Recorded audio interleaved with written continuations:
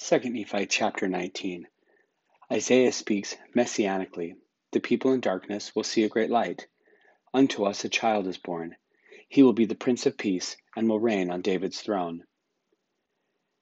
Nevertheless the dimness shall not be as a war in her vexation, when at first he lightly afflicted the land of Zebulun, and the land of Naphtali, and afterwards did more grievously afflict by the way of the Red Sea beyond Jordan in Galilee of the nations.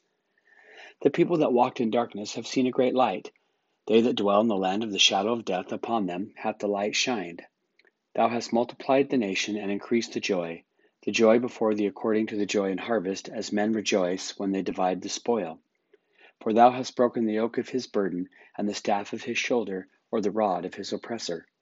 For every battle of the warrior is with confused noise, and garments rolled in blood. But this shall be with burning, and a fuel of fire.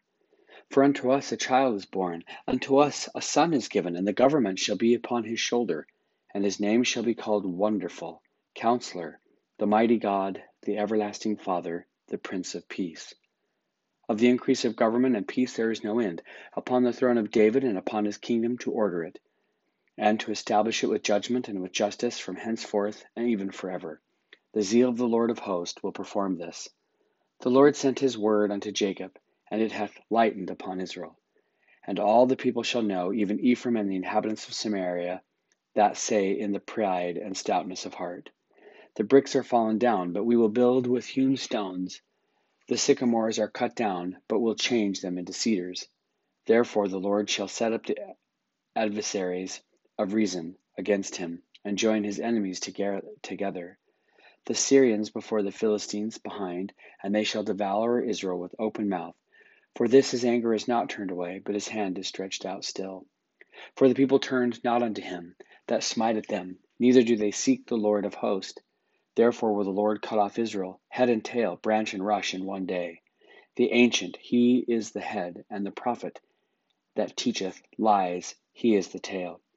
For the leaders of this people cause them to err, and they are led of them are destroyed.